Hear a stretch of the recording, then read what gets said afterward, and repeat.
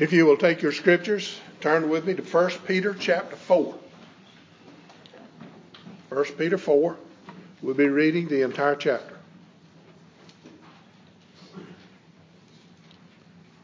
1 Peter 4, would you give ear to the reading of God's word?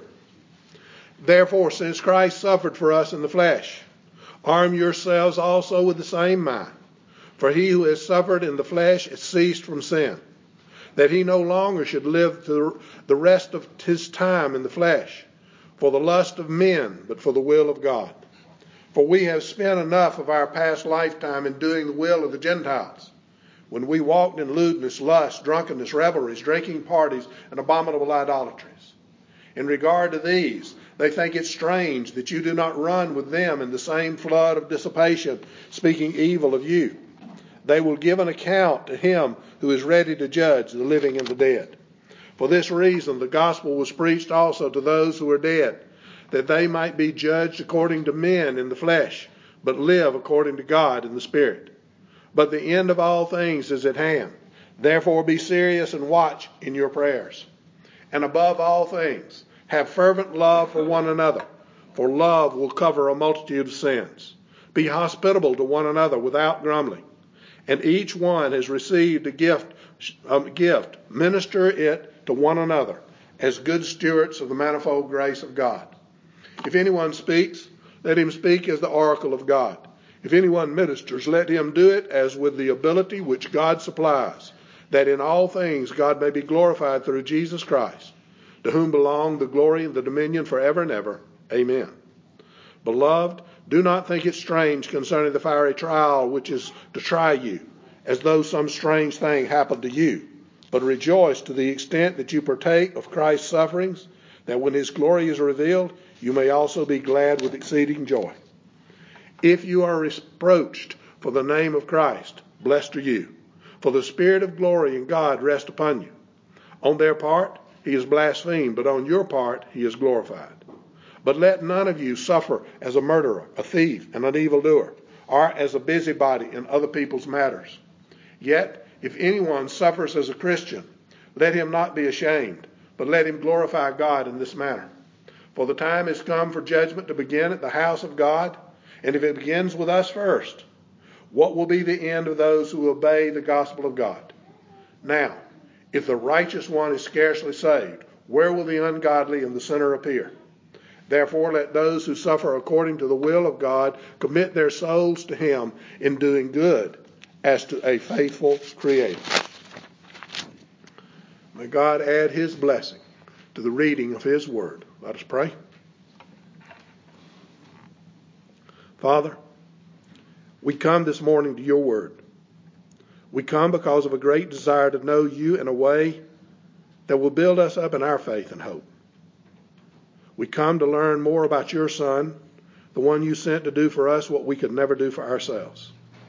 Your word tells us this Son is the radiance of your glory and the exact representation of your being, sustaining all things by his powerful word.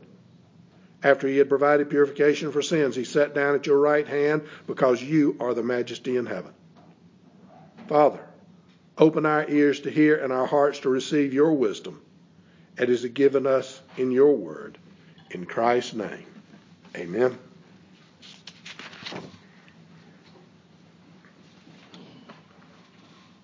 This idea of suffering is one that is repulsive to all men. No one wants to suffer. Now, I cannot think of one single case of someone ever asking me to pray that they will suffer and have an absolutely horrible life. When we do suffer, we generally are quick to look for someone to blame. We are absolutely sure any suffering we undergo is the result of someone else's actions. The last place we want to look for an answer or a cause to our suffering is in ourselves. One of the most important commands we as believers are given is to examine ourselves. Paul teaches in 2 Corinthians 13:5, examine yourselves as to whether you are in the faith.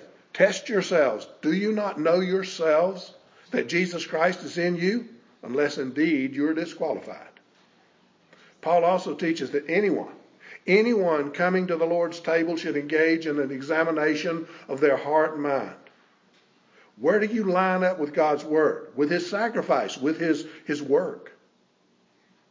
How strong are you in what you believe about Jesus Christ, about yourself, and God's plan of redemption? These are very important things to examine in the heart for the one who claims Jesus Christ as his Lord and Savior. The only way you can keep on top of that old nature and on its evil ways is to be constantly engaged in a process of personal self-examination. What Paul meant in this when he says, examine yourselves as to whether you are in the faith. Study your scripture. Examine yourself according to that scripture. Where are you in regard to your faith? Jesus spoke to the same concept in the Sermon on the Mount. Matthew 7, 1 through 5. Judge not that you be not judged. For with what judgment you judge, you will be judged. And with the measure you use, it will be measured back to you. And why do you look at the speck in your brother's eye, but do not consider the plank in your own eye? Hypocrite. First remove the plank from your own eye, and then you will see clearly to remove the speck from your brother's eye. Peter now ties this idea of examination to his teaching on submission and suffering. Christianity is a very hard lifestyle to follow. It requires much change of you. The slave is told to submit to his master even when the master is cruel. The wife is commanded to submit to her own husband even when he's an unbeliever. Believers are told to submit to the government over them even when it's totalitarian in nature. None of these things are easy to do. Mankind has an evil nature, and even after God gives the believer a new heart and a new spirit, and even places his Holy Spirit in them, they will struggle with the remnants of that old nature. In this, Jesus is not telling you to never form an opinion about the spiritual condition of another.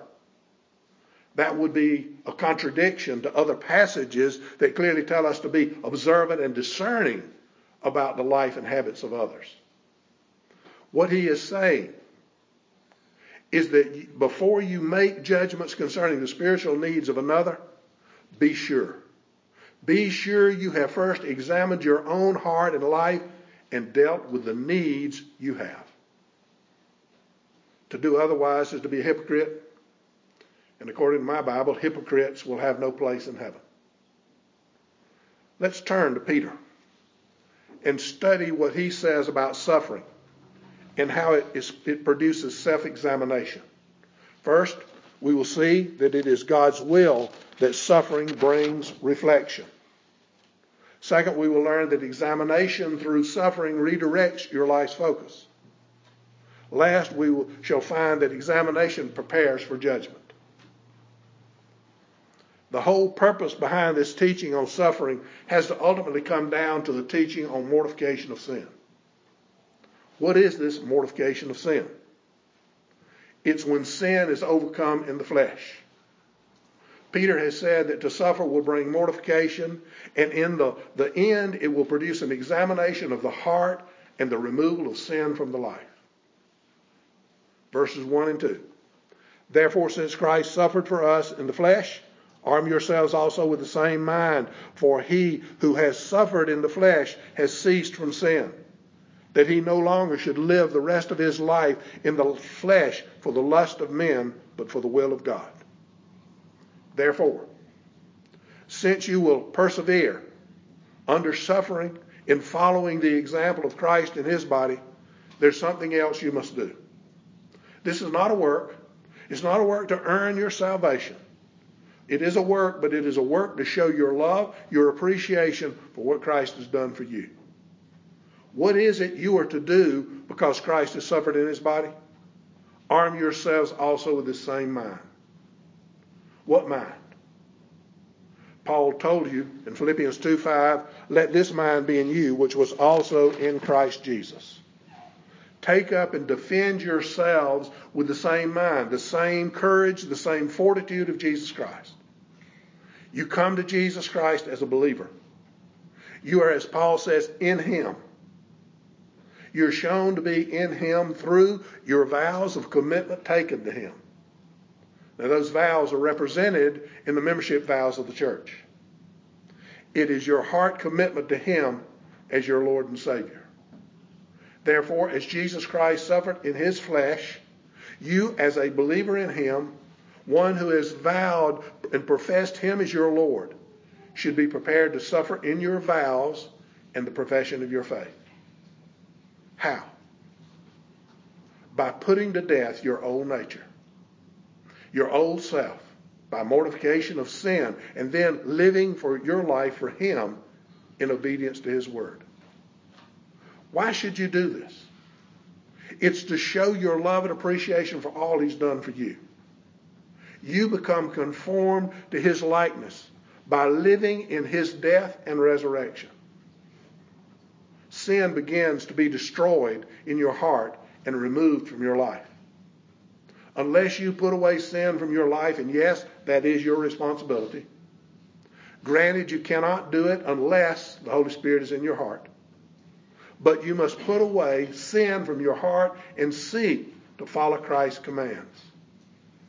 You cannot know the love of God, and you cannot appreciate the work of Christ without the mortification of sin. There is no way to know the gospel without developing this attitude. You must ever remember, Christ died to destroy sin. He came and submitted to this terrible suffering to free you from your sin. The thing so important to having this attitude is to remember, while Jesus submitted to the suffering of such work, he could not, nor would he, ever agree to submit to one single sin. And neither should you. This teaches that mortification of sin is grounded within the attitude of the believer. It is not derived from the act of repentance or in physical suffering of any kind. The mind of man is centered in the flesh. Therefore, your mind must be transformed. Ephesians chapter 4, verses 17 and 18. This I say, therefore, and testify in the Lord, that you should no longer walk as the rest of the Gentiles walk in the futility of their mind, having their understanding darkened, being alienated from the life of God because of the ignorance that is in them, because of the blindness of their hearts. Man's mind and heart are full of hatred. Their understanding is dark, and they are removed from the presence of God. Please understand, man in no way is a sincere creature. He doesn't have a sincere bone in his body. All men are blind and evil, and the only hope for them is to be found in God's regenerating power at work in their hearts. There are two ways in which Peter shows this idea of dying to sin. He does it negatively when he says in verse 2, he no longer should live the rest of his time in the flesh of the lust of men. The believer is no longer a slave to the sinful lust of the flesh and to the evil and corrupt desires of the old nature. He has seen the glory of God. He has seen the wonderful offer of grace through Jesus Christ. He has come to place his trust in the work of Christ, who has lived the perfect life, died the atoning death, and won the resurrection victory. He comes to emulate Christ and to be a witness to a lost and dying world of this marvelous grace. It doesn't matter to him how much suffering he has to endure to carry this witness to others. Why is this? Because he has the same attitude that Jesus had, and that was to do the will of God. Are you hearing this? Do you understand? This is the gospel of Jesus Christ. It's laid before you. Place your hope, your trust in Jesus Christ and in Jesus Christ alone. There is no other way. He says, I'm the way, the truth, and the life. No one comes to the Father except through me. That's the whole context. We are suffering as Christ suffered, that we might also participate with Christ in eternity. This brings us to the second way Peter addresses this idea of mortification. He does it positively when he declares at the end of verse 2, but for the will of God. The believer is bound to conform himself to the will of his holy God. As a believer, you must take the will of God, the rule and practice of your life, not your own wants and desires. Once God does a work in your heart and regenerates you, giving you a new heart and spirit, there are going to be some marvelous changes in your life. This is not something that will happen by chance or by your own ability, but because of the working of the power of God in your heart. You will begin to be molded into the image of Jesus Christ. You will recognize yourself a sinner and see your need of a Savior, and that there is only one possible Savior, Jesus Christ. You will be called to examine your heart and mind and to bring them in line with the will of God. How can you do this? Romans 12, 1 and 2. I beseech you therefore, brethren, by the mercies of God, that you present your bodies a living sacrifice, wholly acceptable to God, which is your reasonable service. And do not be conformed to this world, but be transformed by the renewing of your mind, that you may prove what is that good and acceptable and perfect will of God. Ask yourself, have I done this? Have I really tried to transform my mind? Have I got into the Scripture where it can take hold of that process and help me transform my mind? To help me be a witness of Jesus Christ to those around me? Listen, witness isn't hard. It's very simple. All you have to do for a witness is tell people what Jesus Christ means to you. To lay before them how he has affected your life. And tell them he can affect theirs the same way. The only way to come to God's will is through the examination of your heart and the removal of sin. It's through the same suffering Jesus endured that you will be enabled to do this examination. This is coming to the same attitude Jesus Christ had, and that was to follow God's will. The only way you're going to be able to accomplish this attitude change is by an accompanying change of behavior, because they go together. Verses 3 and 4. For we have spent enough of our past time in doing the will of the Gentiles, when we walked in lewdness, lust, drunkenness, revelries, drinking parties, and abominable idolatries. In regard to these, they think it's strange that you do not run with them in the same flood of dissipation, speaking evil of you. He makes it clear. He makes it clear that all who come to Jesus Christ come from a life of rebellion and sin. All men fall short of God's glory. For every imagination of the hearts of men is continually evil. The heart is wicked and deceitful beyond cure. And please note, it was not because they were forced into it, into this worldly lifestyle. He says it's because they chose it. Adam chose it. He chose it for all of us. They chose to follow their own wicked and evil desires. Peter says to those who believe and trust in Jesus Christ, you have spent enough time doing these terrible things, living as the pagans live. You cannot believe in Jesus Christ and continue in such sin. The Holy Spirit will not allow you any peace if you entertain this type of lifestyle. When a person is truly converted, these sins become very, very repulsive to him. It grieves his heart to find this type of sin in his life. John tells you in 1 John 2:15, if anyone loves the world, the love of the Father is not in him. These are sins that are centered in the love of the world. It grieves the true believer's heart to remember the sins he once engaged in, because it reminds him of his rebellion and the dishonor he has cast upon God through his evil actions. In the unregenerate, the will is unsanctified. It's corrupt. The actions are always evil. The evil actions are the desire of your own will. They come from the choice of the unregenerate heart. Through his own desires, the unbeliever makes his estate worse each day as he hardens his heart against the truth of God's word. To overcome such an attitude of rebellion requires the change of heart. Proverbs says the issues of life come from the heart, and it is only a new heart that can produce the change of attitude.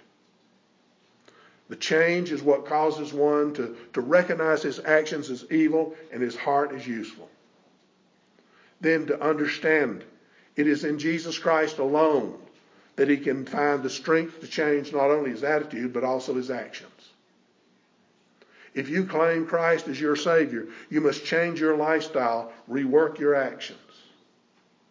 If you claim Christ as your Savior, there's a lot of work to be done. But the Holy Spirit is there to help you with that work. You must seek the will of God in everything you do. What is the world's reaction to this change in the believer? Verse 4. In regard to these, they think it strange that you do not run with them in the same flood of dissipation, speaking evil of you. Why do they think it strange? 1 Corinthians 2:14. But the natural man does not receive the things of the Spirit of God, for they are foolishness to him, nor can he know them because they are spiritually discerned. They find them strange because they cannot understand the foundation upon which they're built. The unregenerate man has nothing, absolutely nothing, but his own good before him. He's not concerned about anything else. He wants to party. He wants to have a good time. He wants to please his flesh above everything else. When someone comes along who puts others ahead of themselves, he is totally at a loss to understand. This is the redirection that happens to everyone who comes to Jesus Christ. They go from putting themselves first to putting God first, followed by others and then themselves. Please hear these questions and make them a part of your examination. What is your priority? What comes first in your life? These are questions for the self-examination process. Once the unregenerate sees that there is something different about the believer, they become so defensive. They at first will try to convince the believer that he needs to relax and enjoy life. Quit worrying about morals and such. When that fails, they will turn on the believer and begin to heap abuse on them and to scorn them. They will speak evil of them and of their beliefs and their God. To change those whose attitude has been changed, to the one whose attitude has been changed, there will follow a change in his lifestyle. This is not to say he will not at times struggle with the temptations of this world. He will. But he will also put behind him the appetites of the flesh and the lust of the eyes and the pride of life. He will, but he will also put behind him how he is living his life. He will change.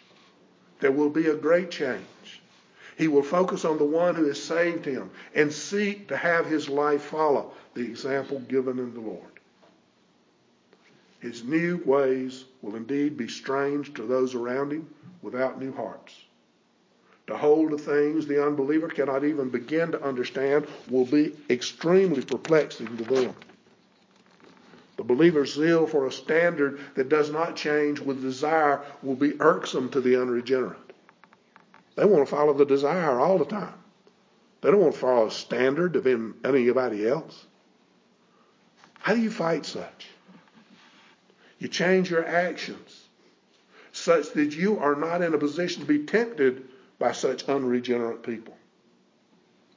The Christian will not be able to escape their scorn. They will heap their wrath upon him and cause him much suffering. It is this suffering of the likes endured by Christ, that will come the assurance that God has given a wonderful new attitude and a great and rewarding new focus. All of that will be made clear to others as you change how you live your life. Yes, it very well may cost you friends, party invites, and fleshly pleasures. But are those things not worth giving up for your God? This suffering that he speaks about has more than one purpose. Not only does it cause examination and redirect focus, but it also prepares for judgment. Verses 5 and 6. They will give an account to him who is ready to judge the living and the dead. For this reason the gospel was preached also to those who are dead, that they might be judged according to men in the flesh, but live according to God in the Spirit. He speaks here first of those who have done the persecuting. They're going to have to, on the day of judgment, give an account of their tormenting of believers. The one to whom they will have to give this account is none other than the Lord Jesus Christ. Paul declares in Acts 10:42, and he commanded us to preach to the people and to testify that it is he who was ordained by God to be judge of the living and the dead. He's now in heaven, awaiting the time appointed by the Father to come and judge all men. He will judge those who have rebelled against him, as well as those who have heard his voice and believed on his gospel message. He will judge those who have died in their sins and those who have died in him, as well as those who remain alive when he returns. The suffering these unregenerate people heap upon believers will be used in the final judgment to condemn them. Through their hard-hearted actions and their opposition to the truth of God's word, they heap up wrath against themselves. When they come to judgment, when they face the living God, they will have no excuse. Their actions will testify against them and will declare them guilty. So you can see, even the ones who produce the misery are perhaps by the suffering of the saints for judgment. They're preparing us so that we can stand before God in our judgment. In the light of the unjust suffering inflicted upon the believers at the hands of those who hate God, we can see that these believers are also prepared by this for God's judgment. Peter helps us to see this through his differing use of the verb in verse 6. The Greek verb is krino, and here it's translated might be judged. It literally means to act or to judge and to do what is right. This then is understood to be one-time event, and note, their judgment is to be at the hands of men, not God. See what it says? He says that they might be judged according to the men in the flesh. He also says so that they may live and live according to God. He is referring to those believers who have undergone this unjust suffering. He says they were judged by men. They suffered at the hands of evil men. And you know what? According to those evil men, they were suffering justly. They were getting what they thought they deserved. But according to God, these believers suffered unjustly. And they were thus rewarded with life, and life that will never end, so this life continues on eternally. These believers were prepared for their judgment, prepared by the work of God in their hearts. They endured the same judgment Christ endured from the world, and thus were given a place in the judgment of the cross, where their sins were accounted to Christ and his righteousness accounted to them. Do you understand that? Jesus Christ came and did for us what we could never do for ourselves. He lived that perfect life we could never live. He died the atoning death we had to have in order to be forgiven of our sins. And he won the resurrection victory that opened heaven's gate for us to come in. Jesus Christ. Jesus Christ is the answer to your troubles. He's the answer to your sorrows. He's the answer to everything for you, if you place your hope and trust in him and in him alone. The believer sees that on the basis of his belief in Christ, as John puts it in John 5:24, he shall not come into judgment, but has passed from death into life. Here's the promise. Here's the promise that all who will come into Christ will endure the suffering that he endured, and they will have eternal life because of it. Peter shows this is why the gospel has been preached even to the dead, those who were before Christ's coming. You remember what Noah said, what they said about Noah? It is to show the difference between Christ's judgment on the unregenerate and on the believer. The unregenerate, he will be judged because of his sin. The believer will be judged because of his faith. Isn't that wonderful? My friends, the gospel brings suffering to all who hear its message and believe in the one who sends it. You cannot be a believer and not know this suffering. It may be caused by one who hates God and kills you. It could be from a loved one who refuses the message of grace and torments you because of your faith. It might be from a complete stranger, a sharp and cruel tongue. No matter from whom it comes, you should take heart. You should rejoice, for it declares that there is a difference between you and those who love the world. Suffering produces for all who love God a reminder that they need to ever be aware of their own past and the sins they came to live in. They need to let it bring them to a continual examination of their heart and life. Paul said, you were to work out your salvation with fear and trembling. He added, for it is God who works in you to will and to act according to his own good purpose. Examination, brought on by suffering, causes you to prayerfully consider what God is doing in your life. It also brings you to a place of rejoicing in his good works in your life. It also redirects the focus of your life such that you are ever aware of your complete dependence on Jesus Christ and the work of the Holy Spirit in you. Suffering helps you to remember that it was God's work that delivered you from your sins, and his work that holds you in the palm of his hand. God's in control. He's got this thing. He's the one you need to be placing your hope and trust in. It causes you to look away from yourself. It causes you to look toward others. It plants in your heart a desire to be to others what Jesus Christ has been to you. What's that? A friend. It also prepares you for judgment. It brings you to Jesus Christ to the foot of his cross, where his blood washed away your sins and his righteousness fills your life. My friends, do not despair at the suffering of this Christian life. There is not so much as one small part of that suffering that is harmful to your spirit. It is the hand of God working in you to mold you more and more into the image of Jesus Christ. Raise your voice in praise to him who saves you. Why? Because he has been so gracious as to allow you to be one of his.